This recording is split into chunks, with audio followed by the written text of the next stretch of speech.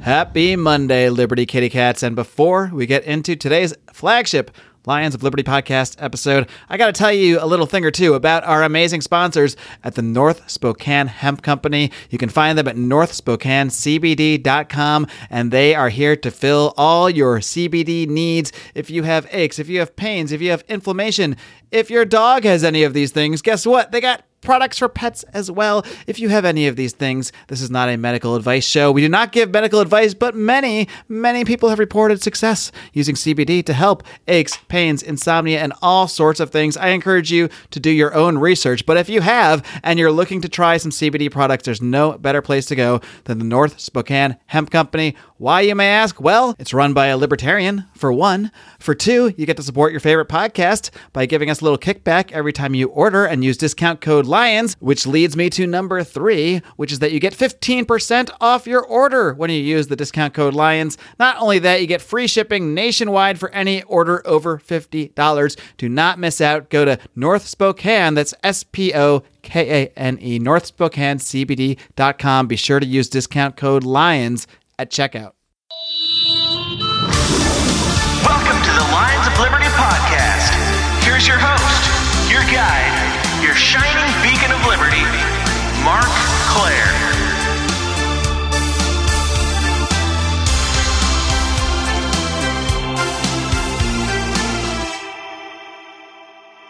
All right, my guest today, he has been a mayor, he's been a U.S. senator, a governor, he's also been a Republican, a Democrat, an independent, and he has recently found his home in the Libertarian Party, where he is currently seeking their nomination for U.S. President in 2020. I'm very pleased to welcome Mr. Lincoln Chafee. Lincoln, are you ready to roar?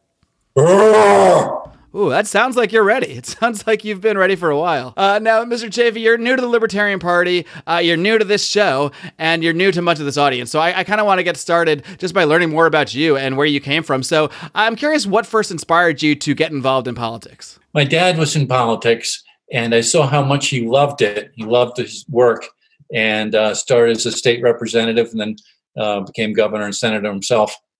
Had some setbacks along the way, as comes with this occupation, but I saw how much he loved it. And after college, I worked on the horse racetrack for 7 years. And then when I came back to Rhode Island, I got involved in very local races and moved from there. What did you view as kind of the motivation to be involved in politics? Did you view it as sort of just a public service? What did you get out of it? Or what did you see maybe in your father that inspired you to pursue the same path? It's a job that somebody's got to do, and I saw how much my dad enjoyed it, working with people and listening and getting things done.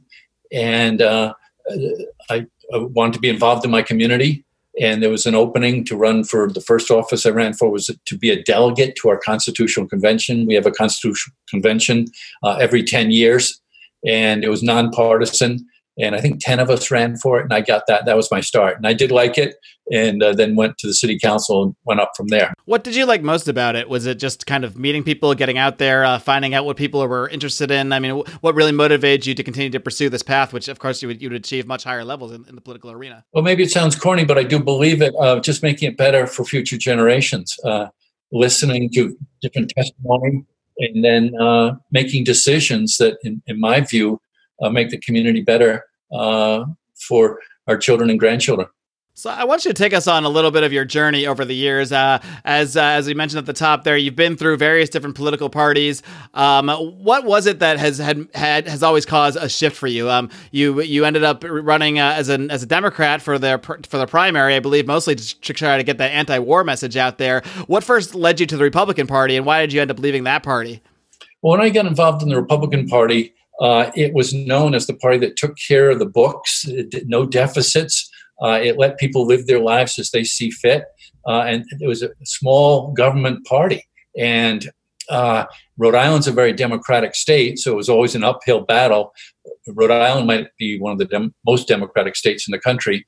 They vote the highest for Al Gore or John Kerry of any of the 50 states. So very, very democratic state. And I liked being part of a insurgent small band of good government people. But over the years, the Republican Party started to change. They start to put their values on other people, whether it's gay rights or immigrant rights. And worst of all, they got into deficits. Huge deficits were run up under Republicans, and they used to be the ones with the green eye shades, taking care of the books, making sure there were no deficits. And then, of course, the wars the Iraq War came under Bush and Cheney and all the Republicans. So it was a pleasure to leave that party. So did you see the party kind of more leaving you? You agreed with a lot of what was in their platform, but you saw a lot of that was being ignored. They weren't really standing for what they were supposed to stand for. And then I got to imagine, because they're so passionate about the anti-war issue, that the Iraq War and that whole thing was that sort of the last straw for you? Absolutely, yes. The deficits. When I went to the Senate, we had surpluses and a peaceful world. And so those two things together, and they do go together because these wars are so expensive. Kaboom went the deficits, and the biggest strategic mistake in American history was done by Republicans invading Iraq. And the lies associated with Saddam Hussein being a threat to the United States of America was just preposterous, and that he had weapons of mass destruction. They all lied, every one of them. Bush, Cheney, Condoleezza Rice, Colin Powell, Don Rumsfeld, all of them.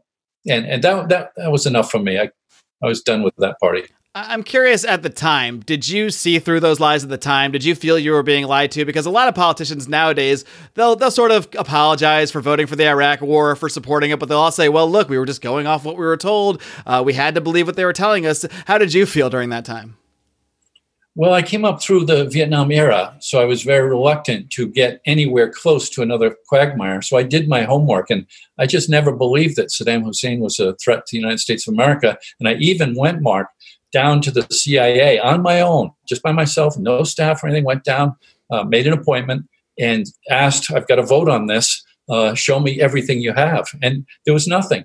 And the first sign that made me suspicious is when I went into the office for my appointment, it wasn't the director or the assistant director or associate director that was meeting with me. And I'm looking around, where's George Tenet?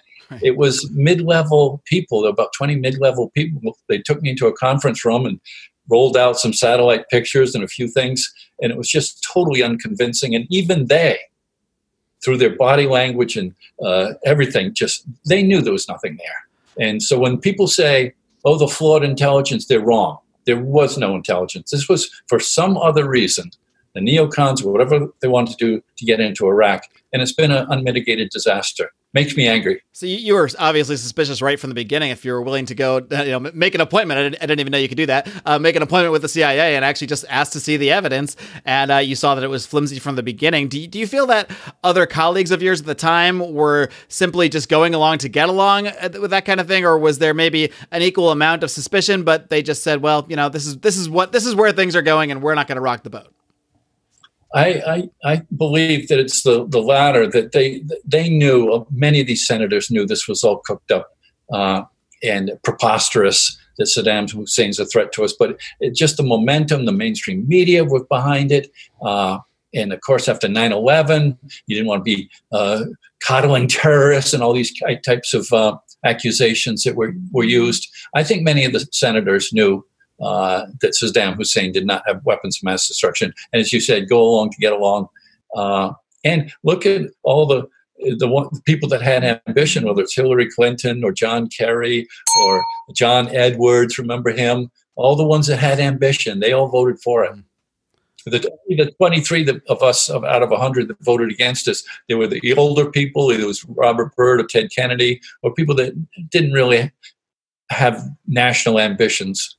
Right, either they'd been around so long and their seat was safe, or they just didn't care to, which is a sad commentary on the state of politics, at least at that national level, that decisions seem to be being made by the highest elected officials that we have, not based on what's actually best for the people or based on what they feel is right, but on how it's going to affect their career. How do you find yourself battling that influence and that sort of a temptation, I guess, in politics? I'm sure there's always the temptation to sell out. There's always lobbyists trying to meet with you. How have you battled that temptation over the years, and how would you continue to do so as if you rise in the Libertarian Party, if you're able to gain its presidential nomination? How are you able to sort of keep that power and those temptations at bay? Well, we started the interview with your question, what motivates you to get involved? And I said to make the community better for future generations. And that's my main motivation. And if it cost me my job, as it did in the Senate, I did not get reelected. That's fine. I know I made the right decision when I voted against the Iraq War and other decisions I've made.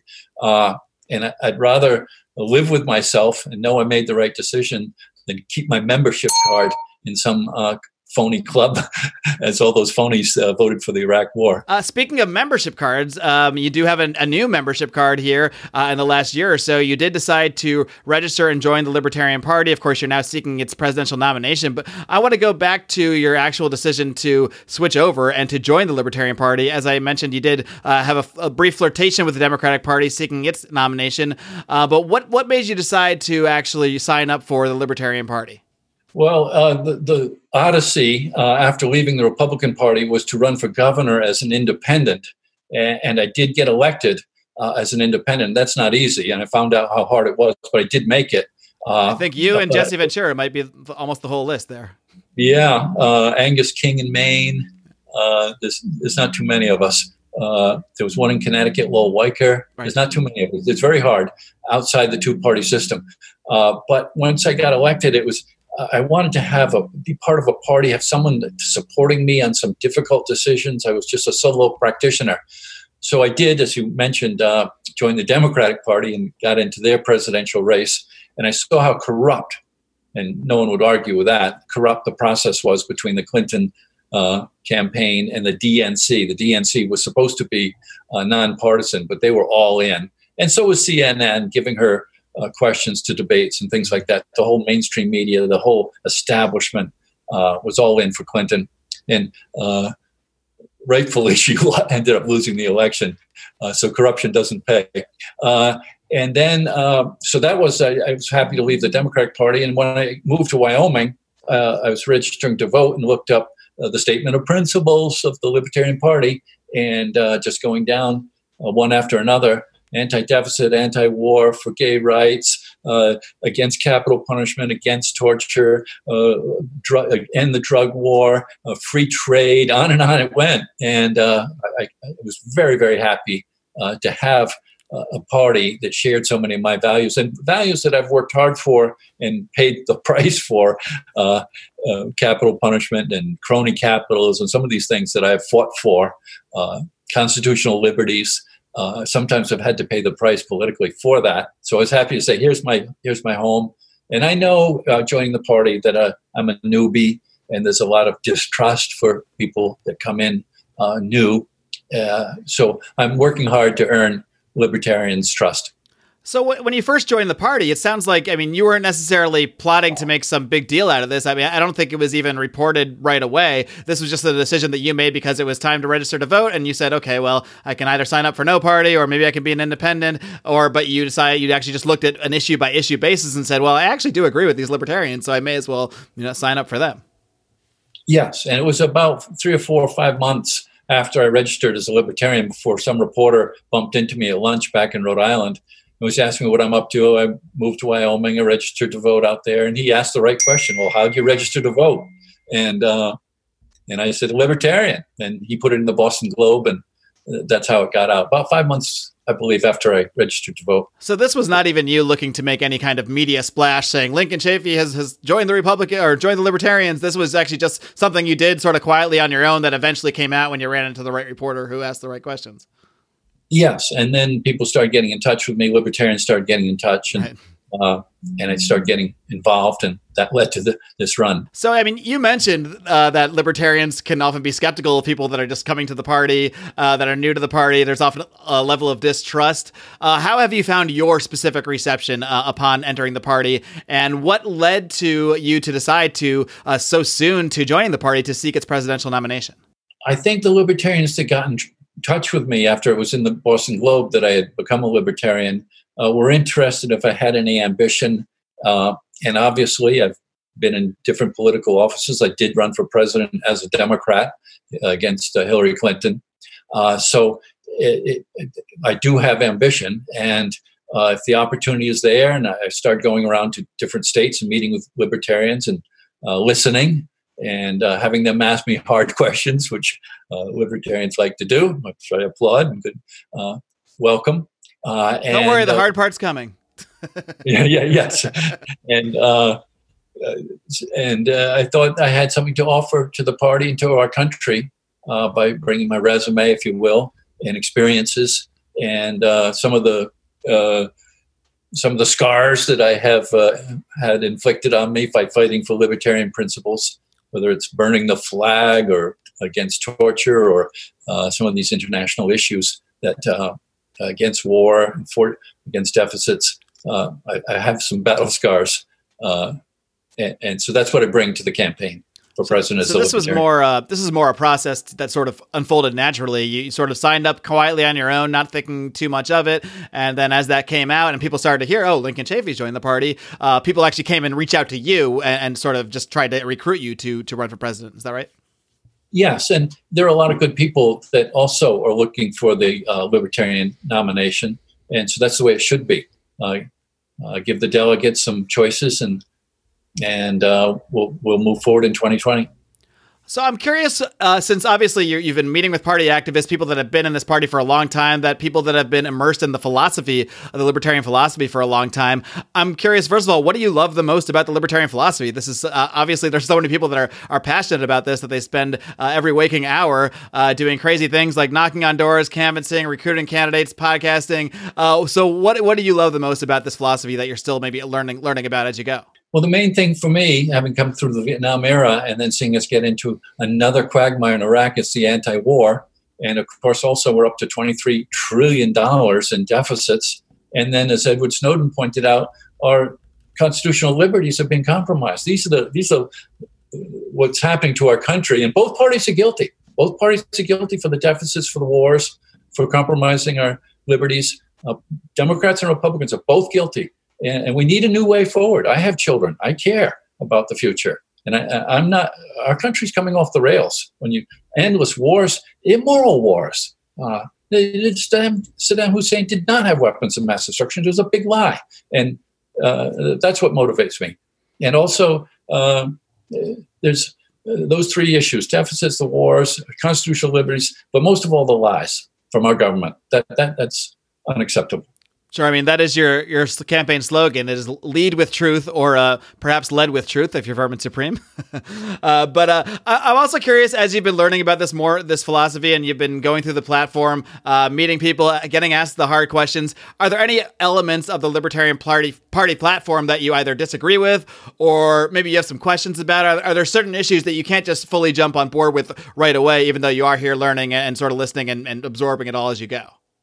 Yes, the philosophy is very important. And I do believe that I've lived my political career with the philosophy. Let people live their lives as they see fit. And I have a long voting record of that, of letting people do that. And standing up sometimes against the majority to profess that right to live your life as you see fit.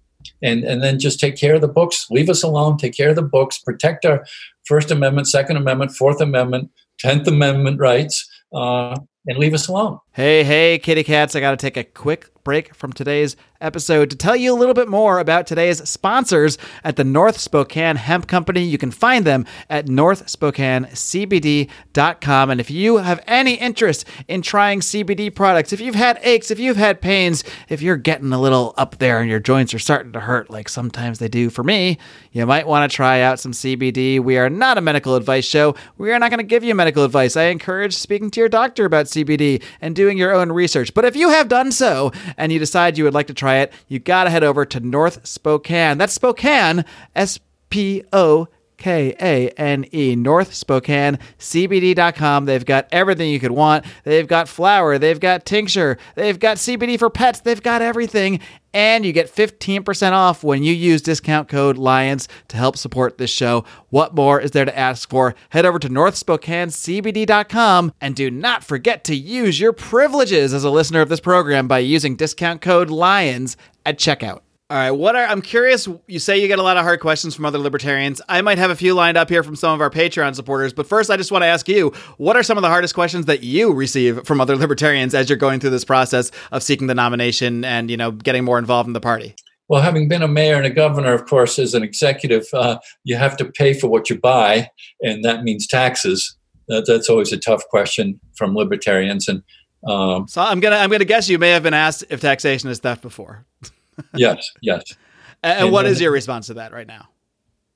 I don't like taxes any more than the next person. And I've had some success in politics by keeping them down, providing the services, the essential services that people want, and keeping taxes down. The last time my fourth term as mayor, I won, even though I was the first Republican in 32 years. It was a very, very Democratic city. I won every ward in every district in the city. So I must have been doing something right. Even the most Democratic wards in the most Democratic districts, I carried them in my last run. So I must have been doing something right, keeping the taxes down, providing the services. People want the snow plowed, the garbage picked up. They want clean water coming out of the tap. They want the schools good. I was able to do that. So that's the pitch I give to libertarians. I will keep your taxes down and give you the essential services. But I know what a lot of my audience is thinking right now. They're thinking, but Lincoln, is it theft? So I have to ask the follow-up.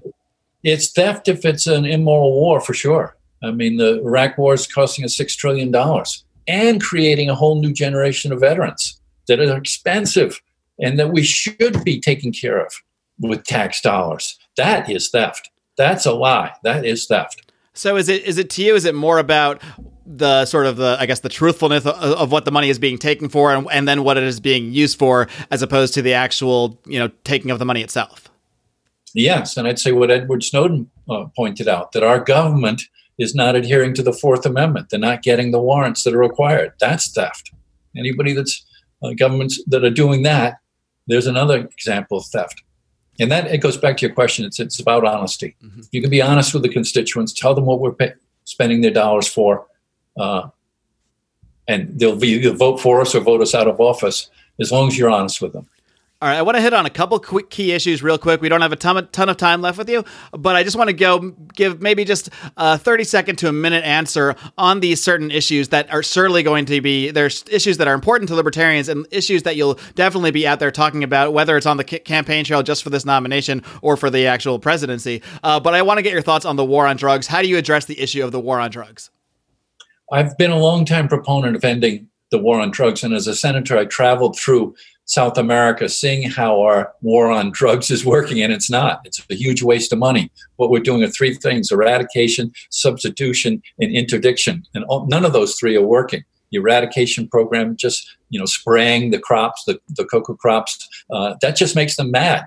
And the interdiction, all our efforts to intercept the drug trade across the borders, that's not working either. People find a way. And then substitution.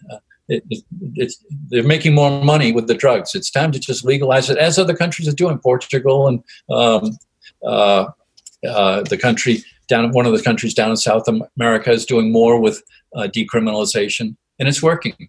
So I have a good record on that. Hope I didn't go over my 30 seconds. No, that's all good. There's no timers here. What about foreign policy? Obviously, you've talked about a number of times how you're anti-war, but what would you actually your policy prescription as president or as a presidential candidate would be? Would you end all the current wars? Would you bring the troops home? What's your actual prescription of what you would do under the auspices of what you can control as commander in chief? Yes, just to go back, Uruguay is the country that is doing a lot of good work on the war on drugs and how they're dealing with it. My philosophy on foreign policy is we all share this planet. It's Martin Luther King when he talked about living in the neighborhood. And where do we go from here was this great book, Chaos or Community. And I believe in what Martin Luther King advocated, and listening is the main thing. We all not alike around the world. And listen to people in the neighborhood, whether it's in Afghanistan, the people that live there, the other countries, Tajikistan and Pakistan, and even Iran, all the border countries of what's in Afghanistan. Figure out a way and then get the heck out of there. There's other people that live there. It's not like the Russians who would just pull out, or how we pulled out of Cambodia and the killing fields occurred. There's a better way. And it goes with diplomacy, it goes with listening, and that's my view of foreign policy. So you'd like to end the aggressive wars, but you wouldn't necessarily snap a finger and bring everybody home. You would sort of look at things situation by situation and see what makes sense in terms of safety on the ground and that sort of thing. Yes, and we do have allies, and I want more of them. And under Bush and Cheney and Unfortunately, Hillary Clinton is Secretary of State. All this arrogance, and now Trump. It's just so arrogant. America's arrogance does not build alliances, and so both parties are guilty. And we've got to change that. More alliances make it easier for when we do get out of these war zones. Mr. Chafee, as you know, the topic of guns and gun control are very important to many libertarians. I'm sure I don't need to recap with you. You were on Kennedy's show recently and gave an answer that I'm sure you got a lot of feedback on that a lot of libertarians weren't necessarily thrilled with. Way back in the day, you did actually get an F at one point from the NRA. So I want to know, what is your stance on guns as a presidential candidate? But I'm curious as well, has your stance on guns evolved at all since joining the Libertarian Party and speaking with activists that are so passionate about this issue? Yes, I do have a voting record in the Senate, and that's, 18 years ago. And times have changed since those votes were taken. Back then, people trusted their government, and now they don't, and legitimately so. They shouldn't trust their government. They lied to us about weapons of mass destruction. They've lied to us about Afghanistan. The Afghanistan papers show there's no end in sight. They lied to us about what Edward Snowden pointed out. These are big issues. And so the people are angry, and I see it even in Rhode Island. I mean, Second Amendment used to not be a big issue in Rhode Island, and thus it was politically okay to cast those votes back there 18 years ago when I was in the Senate. But things have changed now, even in Rhode Island. You give a Second Amendment rally, and it's massive. And it's because people don't trust their government. And I do believe that the authors of the Constitution wrote the First Amendment, wrote the Second Amendment, wrote the Fourth Amendment for when you don't trust your government. So I do believe times have changed since I cast those votes. And I can pledge to libertarians that I will protect their Second Amendment rights. So your opinion has changed as well as along with those times, would you say, on the gun issue? Yes.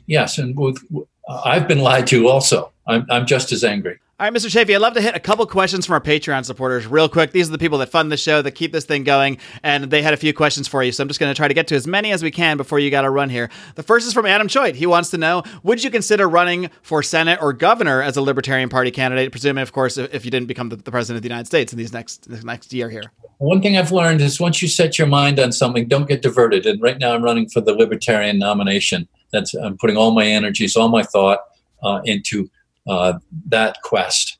And it's a hard quest. I understand that. Libertarians have a lot of apprehension about someone new, but I've got to give all my energy into this effort. All right, Remzo Martinez, he wants to know, he said on Larry Sharp's show, you suggested Medicare for All as a solution to healthcare. So how do you see Medicare for All aligning with libertarian values? Well, all I know is when you have people going to the emergency room for their primary care, that's a disaster.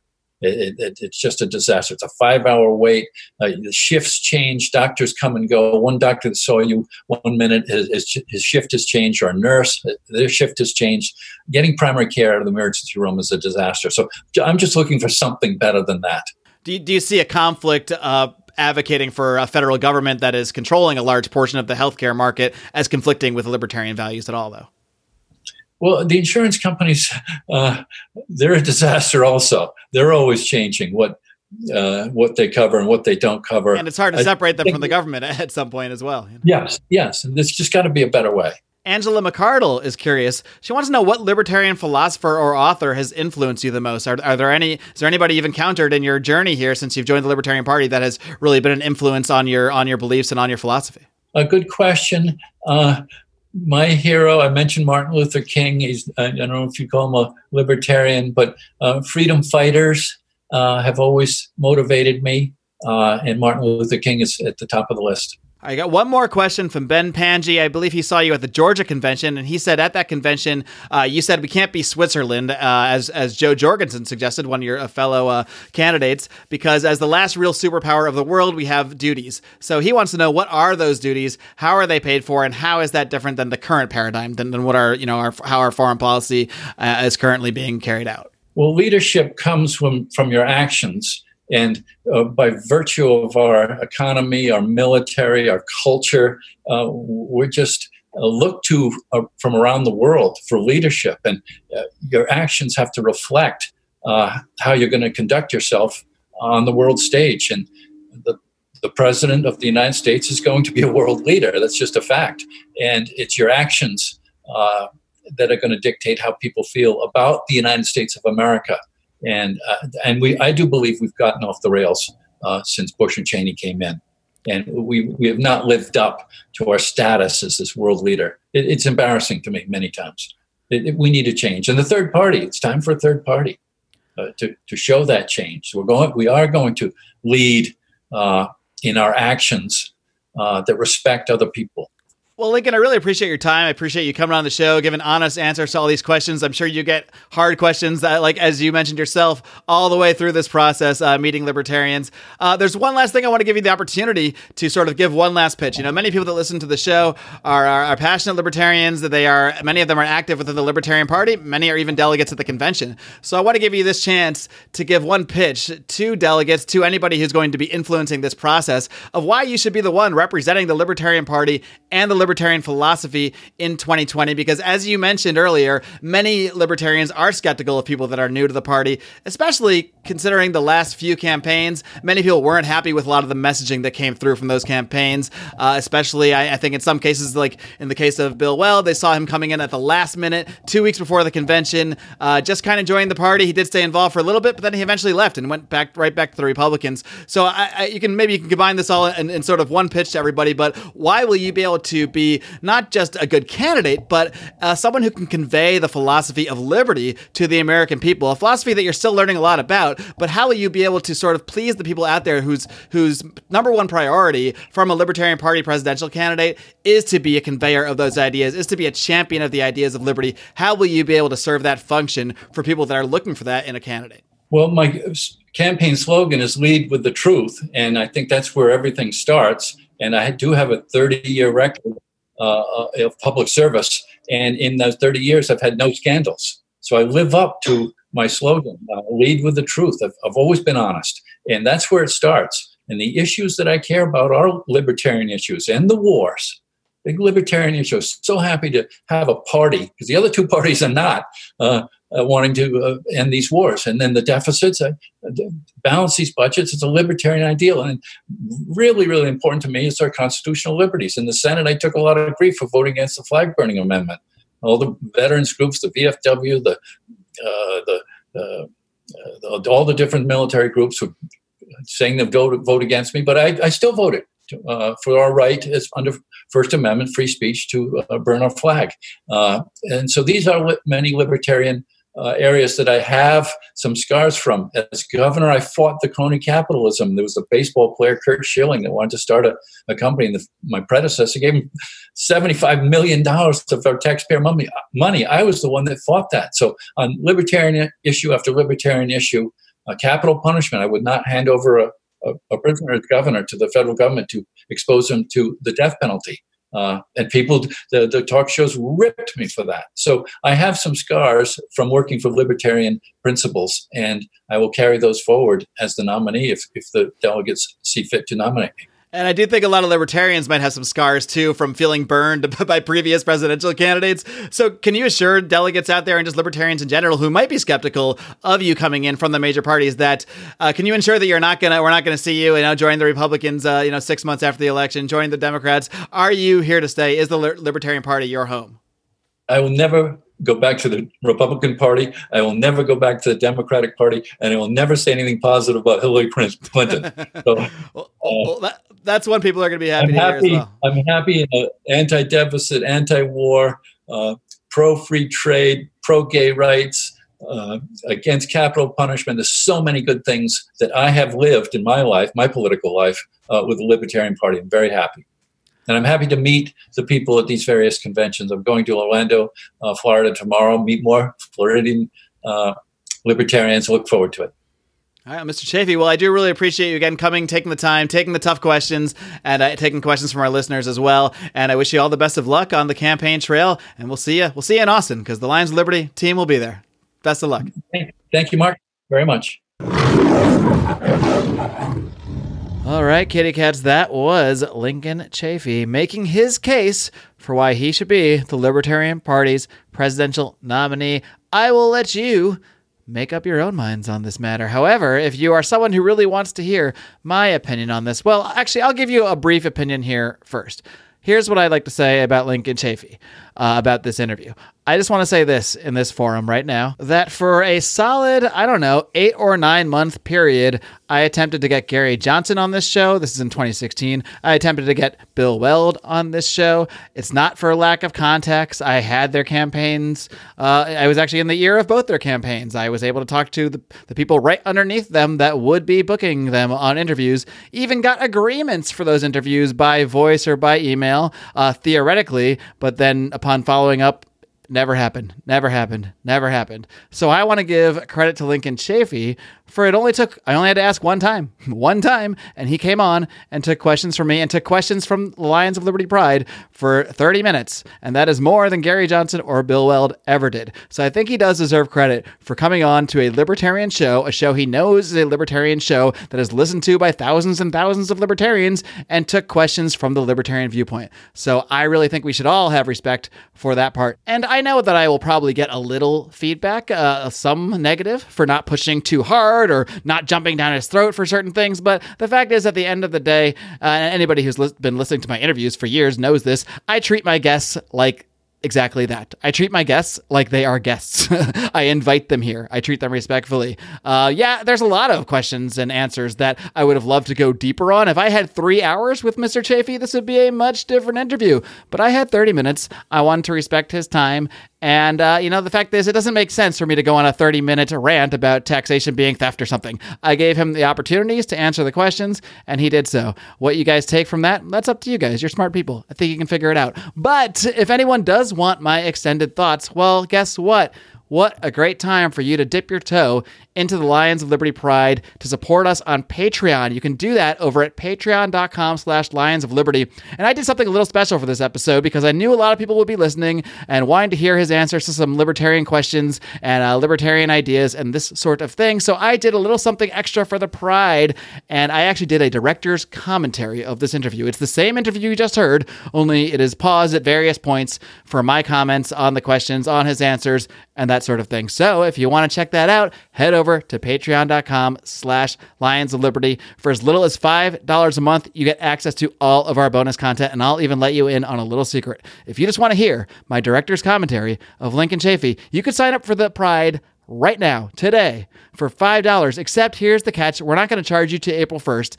And yes, maybe I shouldn't be letting you know this, but if you sign up now, you get access to all that content. If you cancel before April 1st, you don't have to pay. You're never going to get charged. So you can actually give yourself a free preview if you like. Why am I telling you this? Because I have absolute confidence that once you join the Pride, you will be thrilled with the content that we put out, and you will want to keep giving us your $5 or more a month. Of course, you can pledge all the way up to $100 a month, in which point you get an ad on this program. So please, again, do check us out, patreon.com/Lions of Liberty. And when I say us, of course, if you're new to this program, it's not just me here with the flagship every Monday interviewing leaders in the libertarian movement. You also got Brian every single Wednesday smacking you upside the head with his very special and unique and absolutely insane at times brand of comedy, culture, and liberty on Electric Liberty Land. He just had a great interview with Nick Gillespie last week about South Park, Rick and Morty, and all sorts of fun cultural things of that nature. While, of course,